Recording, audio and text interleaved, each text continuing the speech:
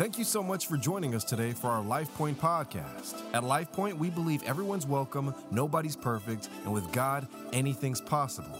Hope you enjoy. Hey, everybody good? You guys good? That's sort of weak, but it's spring break, so I'll give it to you. We're so glad you're here. My name is Danny Rivers, and I'm one of the pastors here at LifePoint. And for those of you who are joining us online, thank you as well. In fact, can we give those guys a hand real quick in the house? Would you guys say thank you? Love you guys. And I don't know if there's anybody out in the lobby today. There often is, but we love you guys too. And sorry you have to sit out there. Anyway, so we're glad you're here, though. We're so glad you're here.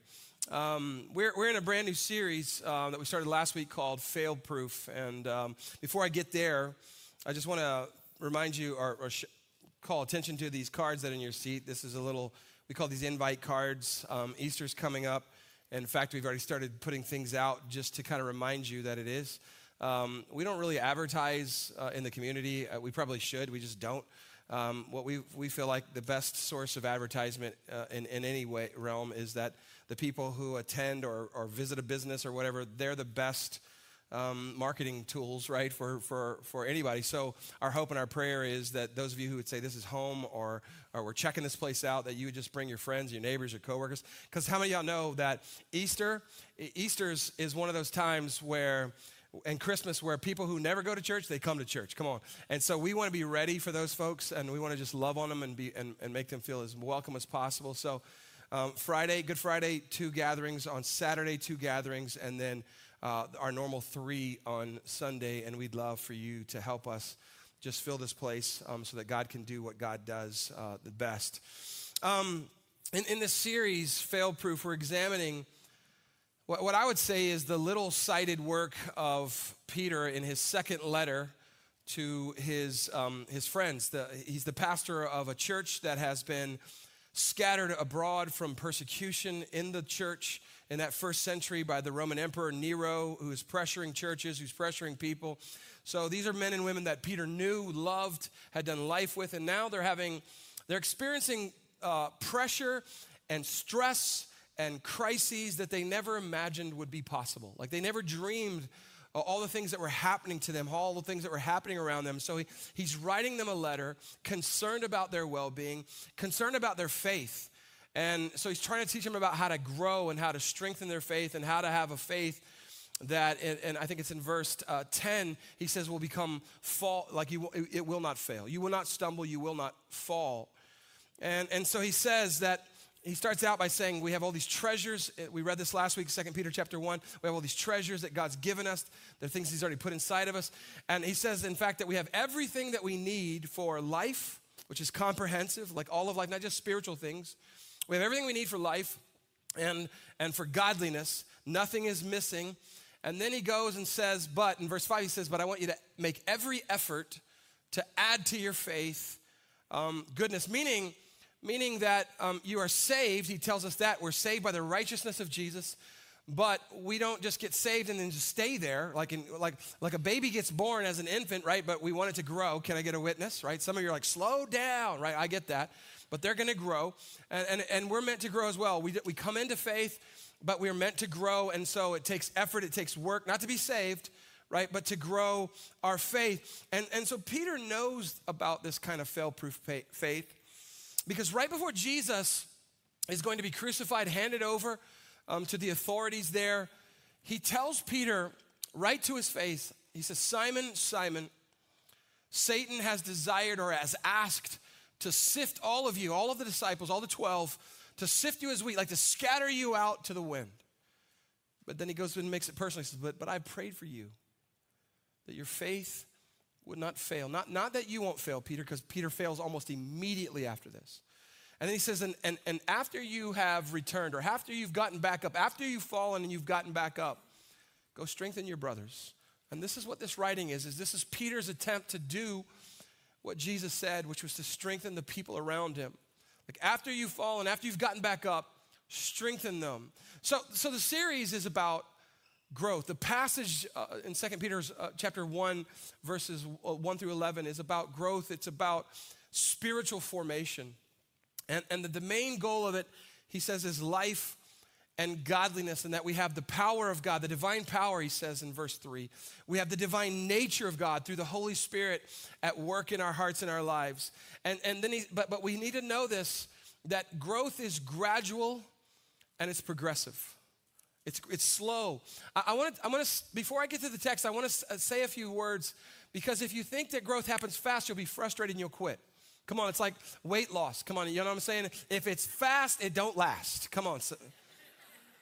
I am the living embodiment of this testimony, right? If it's fast, it don't last. I don't know if that's actually ever been said in human history before, but I just said it. Trademark, hashtag trademark, in case it goes viral, all right? I don't even know what that means. But anyways, it's gradual, it takes time. So what Peter's letting us know is that his divine power, his divine nature, throughout our lifetime, God is working on us from the inside out, but we can't see it all the time. We don't know it. We'll feel stuck. We'll feel trapped. We'll feel isolated. We'll feel hopeless. But we need to know, if you are a follower of Jesus, his divine power, his divine nature is always at work as you grow in your faith. And I'm saved, but I'm to add to my faith. I'm supposed to grow up along the way, right? I'm supposed to grow in wisdom. I'm supposed to grow in knowledge. I'm supposed to grow my character. God is growing my character, and he's growing me in my love for him and for other people. I'm not participating in my salvation, because Jesus did all of that. But now I'm working out what he's put in. That's what I'm saying here. And so Peter says we're to add to our faith, we're to work it out, these 7 virtues, which the early church fathers called the capital virtues. They were the sort of heavier counterweight to what Pope Gregory called the 7 deadly sins. Right? Pride, greed, lust, sloth, all of this stuff. Like he says, this is how we counteract that. And he says, make every effort to add, and the word add in the Greek means to invest. Make every effort to invest in your faith. So we'll think that faith means I show up to church once a month, or I sing a song, and I throw $1 or whatever. No. It's investment. Like, it's not about just showing up here. We love that you're here. We love that you're watching, but it's about investment on a day-to-day things. So there's a cost, there's a price. So Peter goes from a failure to flourishing, but it takes years, a lifetime of this. And we know that he has something to say about this, because in the face of martyrdom, Peter dies, tradition tells us, from a cross, hanging upside down for his faith. So all the way to the very end, his life, his faith does not fail him. And so he's invested in it. And the goal of investment is what? To put investment into something that grows over time. Yes? Right? It multiplies. And so in verse 8, he says, if you possess these qualities in increasing measure, right? It's being multiplied slowly over time. So the series is about growth, but there's 2 kinds of growth. I just need to tell you this, and then I promise. There is what I'd call mechanical growth, meaning you take something from the outside and you add it to something. So this building that we're in today, 2.5 years ago, it was a slab, right? And then the very first thing I saw them do was they brought a massive beam, like a 40-foot beam, and they put it up there. That was the first thing. And over the next months, they began to bring in stuff, and it was like add sheet metal to the roof, and then they added sheet metal to the outside, and they were putting stuff in, and it was welding, and they were adding, and they were attaching, and the building grew into the building it is now. But this building as a building is lifeless, has no soul, right? You're like, what? No, it's a building, everybody, right? What makes it what it is God's presence in you. God's word, God's presence in you makes it what it is. But it is a lifeless structure. But it did grow, right? That's mechanical growth, outside in. But there's another kind of growth that is organic. Like a flower doesn't grow because we add stuff to it. Like, well, yeah, you seen how much like fertilizer I had to put on my flowers to get them to grow, right? But in nature, they don't need fertilizer, right? They just grow.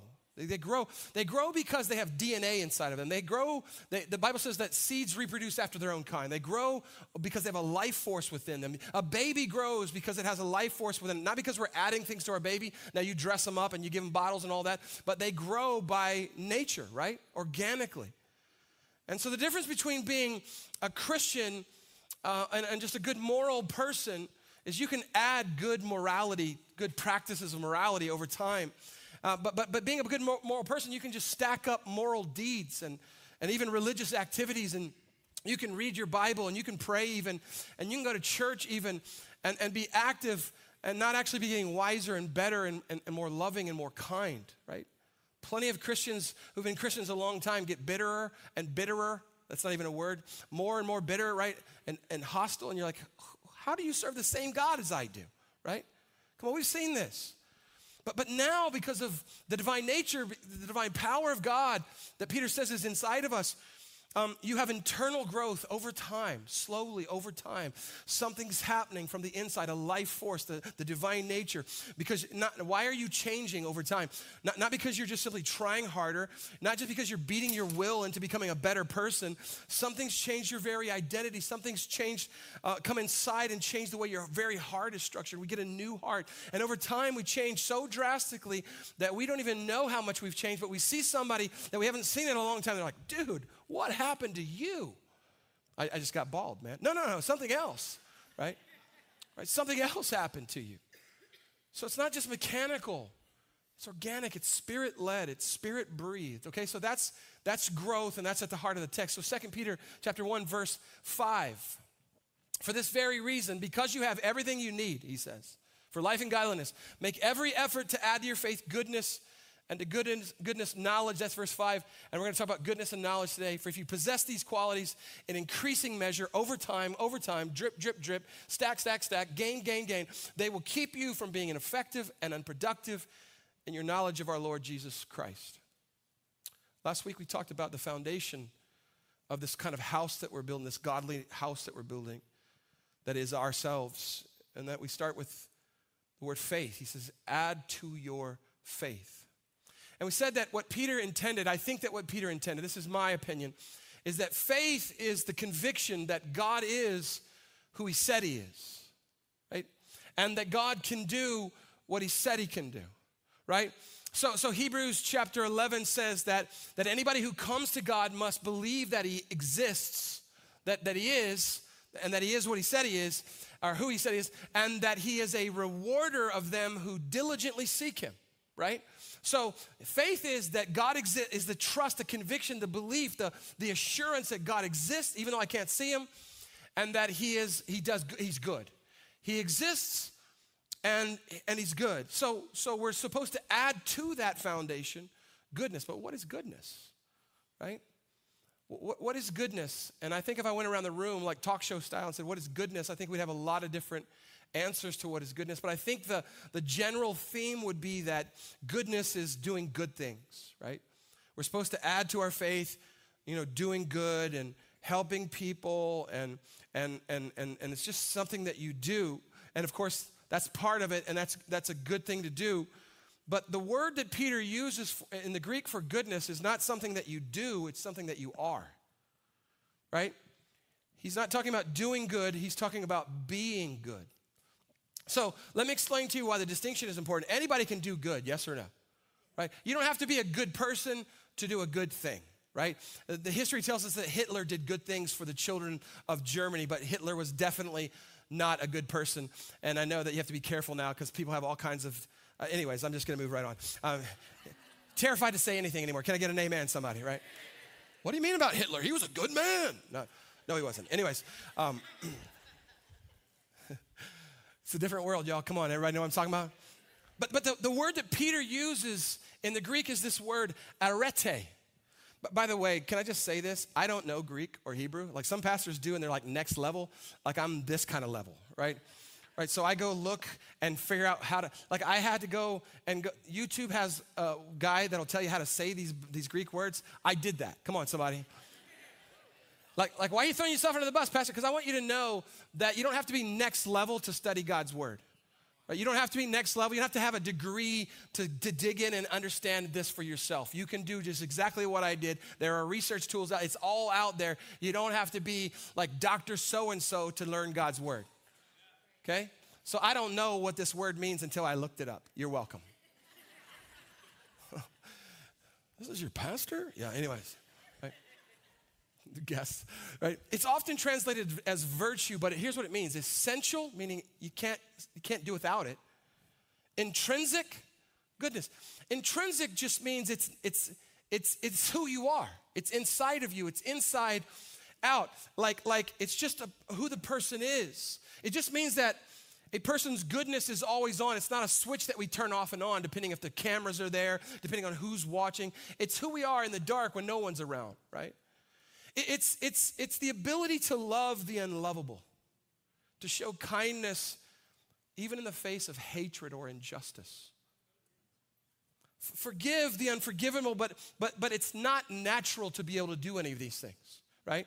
It comes to us via the divine nature which Peter said God has given us when we believe, right?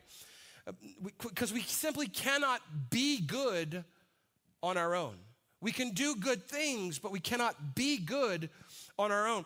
So Peter chooses a word. There's other words, Greek words he could have used that to talk about doing good, but he chooses one that has primarily to do with who we are rather than what we do. Will it motivate us to do good? Absolutely it will. But it's something, first of all, that we are. So goodness then is the character and the nature of God within us, right? It's living, it's active, it's flourishing, it's growing. We don't see it because it's slow, it's drip, drip, drip, right? And remember, faith is that God exists and that God is good, right? And fundamentally, God is good. So here's how this works. So what God does is preceded by who God is. In other words, God's actions to mankind emanate from his character, from who he is innately, right? And who he is good. And so like Jeremiah 32, he says through the prophet Jeremiah, I will make an everlasting covenant with them. And he says, and I will never stop doing good to them. James says that every good gift, every perfect gift comes from above, from the Father of lights, with whom there is no shadows or variableness of turning, meaning God doesn't shift and change over time. He's good, right? So God's goodness then is not simply one of God's attributes, it's his very essence. And so when his nature starts to grow and flourish inside of us, then goodness emanates. So Peter says, add to your faith goodness, and this is more than just doing good deeds for people occasionally, and this is also more than avoiding the bad things. So religion says, do good things, avoid bad things, right? That's religion. But this is different. This is an invitation to experience the very nature of God, and this is why Peter says in verse 4, we get to participate in the divine nature. The divine nature of God is good, right? So let me show you, though, how we can get this wrong over time. Because the nature of people, religious people, is to start going, yes, the gospel, God saves me. I don't deserve it. I haven't earned it. Yes, God, in your goodness. But over time, as we become believers, we start going back to our ways of, I want to try to save myself. Yes, God saved me, but now through my own efforts, my own goodness, I'll sort of keep myself saved. That's religion. So there's a story that is told in the Gospels, both in Mark and Matthew, about a guy named, that we call, because we don't know his name, the rich young ruler. It says that a rich young ruler comes to Jesus. Mark says that he actually falls down at his feet. He seems to have it all. He's wealthy, he's young, he's pious, he's been obeying all the laws of Moses, right? He runs up to Jesus and says, good teacher, what must I do to inherit eternal life? Now, Matthew says it in a slightly different way, but it's significant. He says, what good thing must I do to inherit eternal life, right? So even though he looks like he has it all together, because he has everything that anybody could ever want, he realizes something's not right. He realizes something's missing, or else he wouldn't have this conversation to begin with. Why would he seek out Jesus, the rabbi, to ask him, what do I need to do? Because he's already been doing all the things that he needs to do. He already knows that he's doing all the right things. What he's looking for is verification from Jesus that all the good things that I'm doing are enough to get me to heaven. That's what he's looking for. I love how Tim Keller describes the rich young ruler in his book, Jesus the King. He says, I'm going to read it. Of course he was missing something. Because anyone who counts on what they are doing to get eternal life will find that in spite of everything they've accomplished, there's an emptiness. There's an insecurity. There's a doubt. I lived with this my whole life. Something is bound to be missing. How can anyone ever know whether they are good enough? How can anybody ever know that? So there's this doubt, there's this insecurity. Is my pile of good outweighing my pile of bad? That's karma. That's not what Christianity is about, right? So Jesus, as he often does in these interactions, sees beneath the surface of something deeper that's going on. And so he pushes back on this man's idea of goodness. The man had boiled goodness, as we often do as well, to a list of things you do or things that you don't do. And this idea of a list of things that we do and don't do is very attractive to us as we get older. Because it's like if I have a list of things that I can check off, boxes that I can check off, then I can know, I can verify, I can quantify, I can qualify that I'm good enough, right? And so the idea of having something concrete that we can do to add goodness to our faith, right, feels more doable than just merely or simply knowing the one who is actually good enough, well enough, that through him and him alone we start to become good, right? Whereby goodness emanates from us, and it's what we do because it's who we are. So Jesus is saying to the man in this passage, by the time he gets to the end of it, you have put your faith, this is what's implicit, it's not said, it's what's implied. You've put your faith and trust in your wealth and your accomplishments and your religious goodness. You've done it very well. And in fact, there's a part where I've never really noticed it, and it says, and Jesus looked at him and loved him. Jesus looked at him and loved him. Like he has compassion, he's relating to him. You've put your faith and trust in your wealth, your accomplishments, and your religious goodness, but your efforts at goodness is actually alienating you from God himself, which is why you feel empty, why you feel something's missing. You don't actually know God, right? So this is why Tim Keller says right now, God is your boss, but God is not your savior. You can't earn your way by doing good things into heaven. So when Jesus finally answers the guy's questions, he does so in the young man's own terms, using his own measuring stick for what he thinks is good. So he says, okay, and this is just me Dannyizing this, right? You want to know what good thing to do? Okay. I want you to go sell all that you have. You're a rich man. Go sell all that you have and give it to the poor, and that way you'll lay up treasures in heaven, and then follow me. That's what he says. And it says the man thinks about it, and he turns around, and he walks away, shaking his head. And it says that he's sorrowful, but the real word is grieved. He's so grieved by the fact that he cannot do what Jesus has asked him to do. His wealth and his own personal piety, his goodness is his identity, and he cannot walk away from his carefully constructed identity that he's made for years. See, the truth is, of course, he couldn't do that because he didn't know God. He was following the rules, but he had no relationship with God.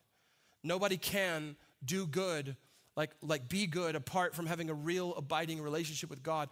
Paul says in Romans 3:12, he says, all have turned aside. Together they have become worthless. No one does good, not even one. Apart from God at work in our hearts and life, it's impossible for us to become good. Trying to, and this is my story. I'm going to tell you my story, okay? Because I grew up in a tradition religiously that was powerful in so very many ways. But also it had a pile of rules and lists of things that we were to do and not to do. And what I found is that it's exhausting. Trying to do good over a lifetime without first being good will leave you lifeless and hopeless and exhausted and insecure and doubting. Am I saved? Am I not saved? Am I okay? Am I going to heaven? Am I not going to heaven? First, Peter says, be good. And the only way to do that is to participate in the divine nature, to receive the love of the only one who is good, God. So that's goodness. And then he says, I'm gonna get to a how-to in just a minute, but then he says to add to goodness. So it's faith. Everybody with me? It's faith is the foundation. I add goodness to my faith. And then he says to stack up knowledge on top of goodness. Right? But what knowledge do we need to know? Come on, y'all remember in high school, college, those of you who are in college or went to college, do you remember when the professor would say, this week there's a test, and what do we ask him? What do we need to know? Right, come on, y'all know what I'm talking about? What do we need to know? Because I ain't looking at this whole book this week, bruh. Right? Just give me some bullet points, right? Give me some cliff notes. Come on, y'all right? You with me on this? I ain't reading that whole book. What do I need to know? Right? That's what we always want to know. And that's how it is with this. Like, okay, if I'm supposed to add knowledge, what do I need to know? right? I think it's really interesting that knowledge comes after goodness, that it gets stacked on top of goodness. I think that goodness comes before knowledge for the simple reason that knowledge, like I don't know if you've been snorkeling in the Caribbean lately, but if you have, it's been a minute for me. There's all these lionfish. They call them scorpion fish. They're floating around. They have spikes. They're gorgeous, but they have a toxin inside of them that's very dangerous. And knowledge has a toxin lurking in it. It's called pride. Knowledge without goodness becomes dangerous. Without building it on goodness, we can be tempted to become know-it-alls and spiritual bullies, and I've met them. I've been around them. We can use knowledge as a way of trying to impress others or as a weapon to try to humiliate, intimidate, or manipulate others. We've seen this. Religion does this, y'all. It does this. And so God has prescribed knowledge for sure, but only when it's built on a foundation of faith and goodness so that it becomes a tool to build others up, to serve others who need to know what we've learned. And so here's what Paul says about knowledge in 1 Corinthians chapter 3. He says, we know that we all possess knowledge, but knowledge, what? Puffs up while love builds up, right? So knowledge alone generally puffs up the cranium. Come on, somebody, right? Goodness detoxifies knowledge and allows love to build up what we've learned, right? So goodness makes knowledge helpful rather than impressive. You with me? Right? Because a big head on a small soul is just ugly. Tweet that out, #tweet, right? And I've seen it over and over again. People who study the Bible merely for the sake of knowledge tend to develop an arrogance over time. They tend to become unteachable and unhelpful. And so Peter then says, I want you to add knowledge. In fact, he uses the word knowledge 4 times in the first 8 verses that we've studied here. First occurrence, 2 Peter chapter 1, grace and peace. Anybody use some more of that? Grace and peace be yours in abundance or multiplied. How? Through the knowledge of God and of Jesus, our Lord, right? So grace and peace comes through knowledge, meaning ignorance is not bliss, right? In fact, ignorance is often devoid of grace and peace. Yes or no? Right? We've seen that at work in our world. The second occurrence of the word is in verse 3. His divine power has given us everything we need for life and godliness through our knowledge of him. How do we get everything we need for life? His divine power has given us everything we need for life and godliness. How does it come to us? Through our knowledge of him. In both occurrences, the most important word I think is this preposition right here, through. So it's like I have a glass and I have a straw, and the straw is knowledge, and it becomes then it's more knowledge is more conduit than it is content, right? It's more medium than substance. Meaning knowledge is most importantly simply a means by which God gets his godly treasures that we're reading about here through to us. Knowledge is a means to an end, but when it becomes the end and in and of itself, it almost always becomes toxic. Okay, Danny, right, we got it. What do we need to know? Come on, y'all, this right. What do we need to know? Like if I'm gonna add this, if it's gonna help me develop a fail-proof faith, what do I need to know? And the answer is simple, we need to know him. That's what it says. 3 times, Peter says that the object of our knowledge is, he says in verse 2, we have to have knowledge of, or 3, we have to have knowledge of God and Jesus our Lord. Verse 3, knowledge of him. Verse 8, knowledge of our Lord Jesus Christ. So it's personal. We're not just meant to know something, we're meant to know someone. It's relational knowledge, which we talked about last week. Because knowing about someone is different than knowing someone.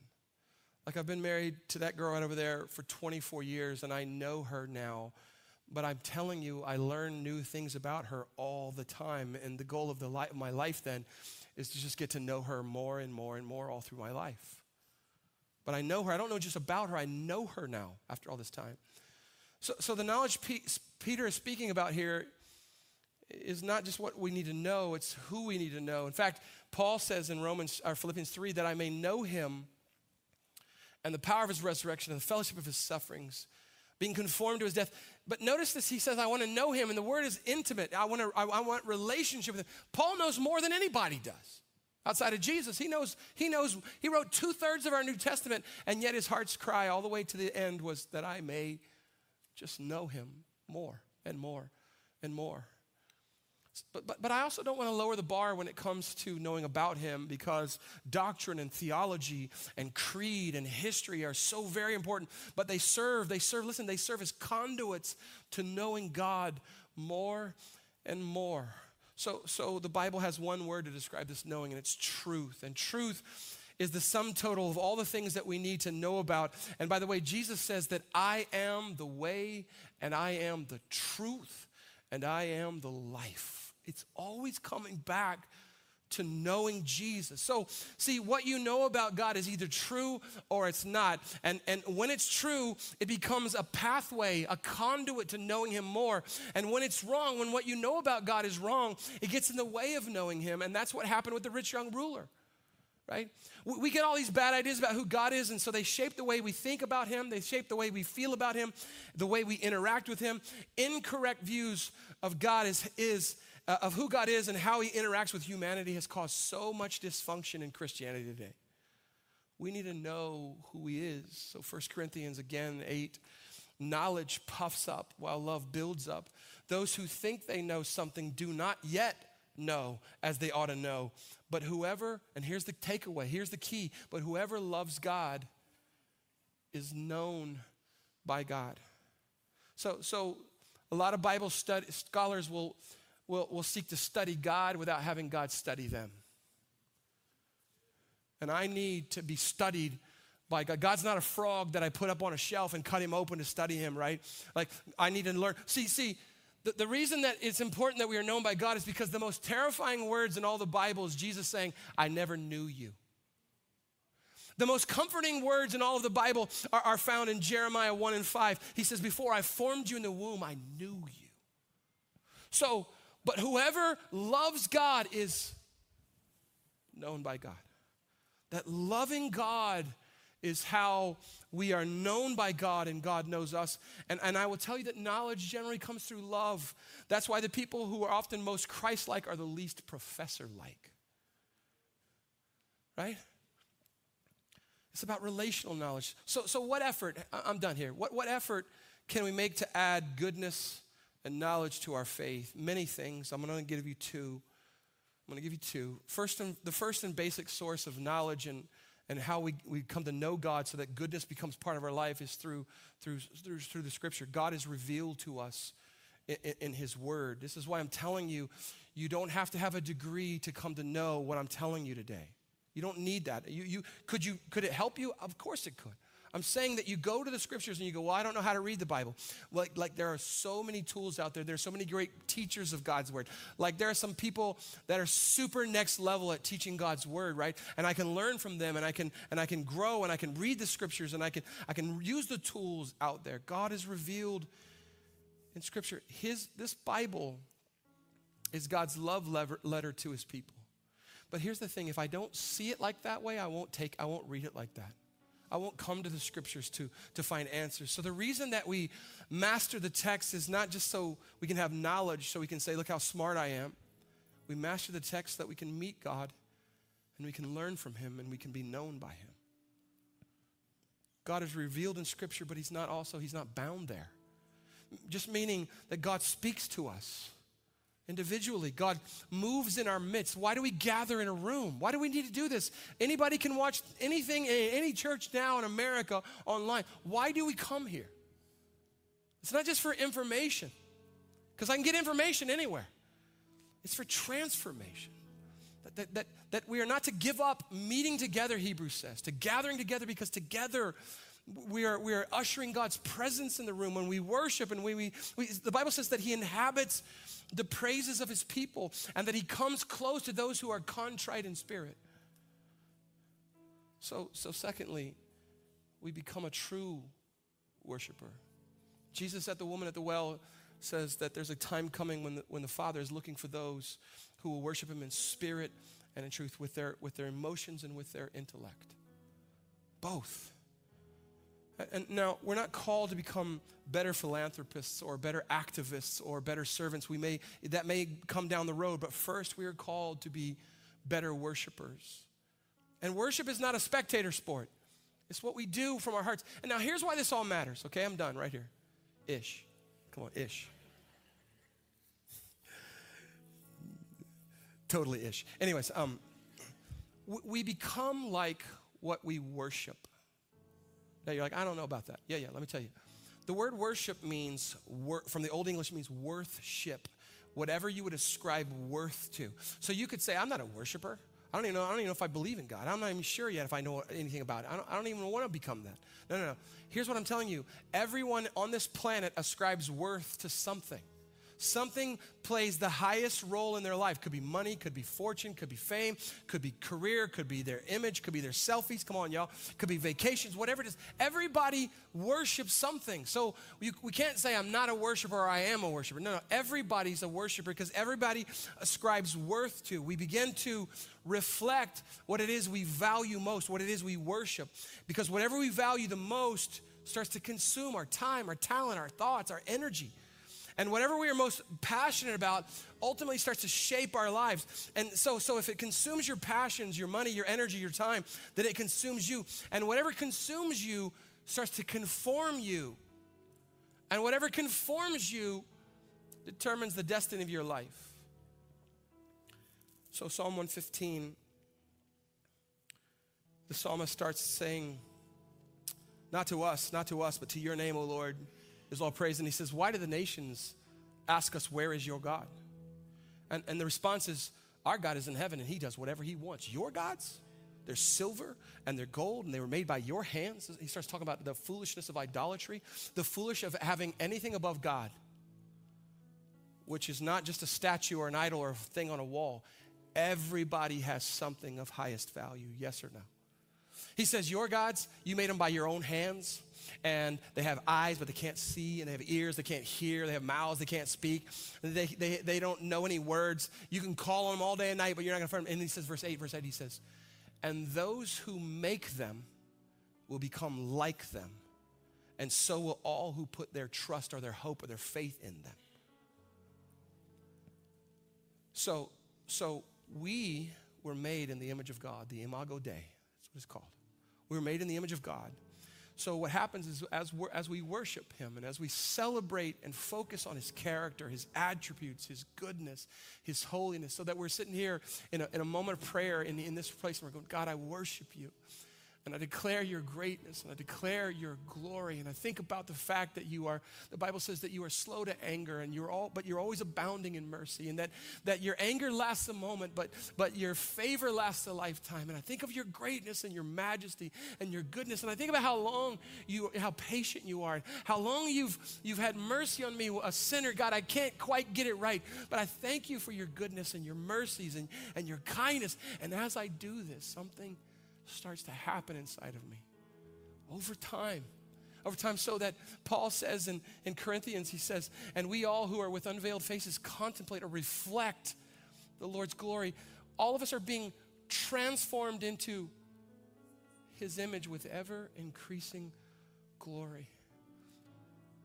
So last thing, when the disciples began to follow, when Peter began to follow Jesus, if you read through the Gospels, they start traveling with him. They listen to him, and they're following Jesus, but they're not yet followers of Jesus. Meaning they're not convinced yet. It wasn't until in John's gospel that they saw Jesus turn the water into wine that it says that then in that moment they put their faith in him. They had faith in Jesus, but something happened over the next 3 years. They traveled with him. They listened to him. They heard his words. They saw how he loved, how he cared, how he interacted with people. Something began to change inside of them over time. To the extent that at one point he asks the disciples, who do men say that I am? And Peter says, you are the Christ, the Son of the living God. So that by the time the book of Acts is rolled up, they had moved from having faith in Jesus to having the faith of Jesus. So the way things looked to Jesus began to be the way things looked to them. What they saw Jesus do, they thought, hey, we can do that too. He said we could. What broke the heart of God began to break their hearts. And so they said, whatever it costs, whatever I have to do, I will follow Jesus with my life. I will live my life in service to him. But how does this transformation happening from follower of to trust in, and from trust and faith in to having the faith of? How does that happen? Proximity to Jesus. In his word, they're hearing him speak. They're following, they're seeing him move. They're seeing how he's treating them. They're seeing how he's kind to other people. They're seeing his goodness emanating. He's touching people that no one else will touch. They're watching that. And over time, they transform from just merely people going, I don't know about this guy, to you are the Christ, the Son of the living God. We were made by God. And we were made for God. And we find our home in God. And apart from him, we will always be wandering and never arriving. But when we find God, when we begin to know God, 1 Peter 2:9 says that you are a chosen people, a royal priesthood, a holy nation, a people belonging to God. Why? Why is all this true? So that you may declare the praises of him who called you out of darkness into his wonderful light. This word, declare the praises of him, is arete theos. Arete, goodness, intrinsic, essential goodness. That our life's ambition, the reason that we're chosen, royal, holy, belonging to God, is so that we would declare the intrinsic goodness of God the rest of our lives. Become a worshiper, and over time, transformed day by day into his image, into his likeness, and we develop a fail-proof faith. Amen. So, Father, thank you, Lord, for the word of the Lord. Thank you, God, for the writings of Peter, Paul that we've looked at today. God, I just pray that wherever my words have failed, and I'm sure they have, God, that your Spirit would do in one moment what none of us could ever do in a million lifetimes. God, that there are people who are feeling trapped and stuck and hurt and hopeless and helpless, feeling like they can't move forward because they keep doing or keep not doing or whatever it is, because they've thought of themselves like that rich young ruler. What do I have to do? And I just pray that they would realize what has already been done for them, that when you said it is finished on that cross, it was finished. The work was done.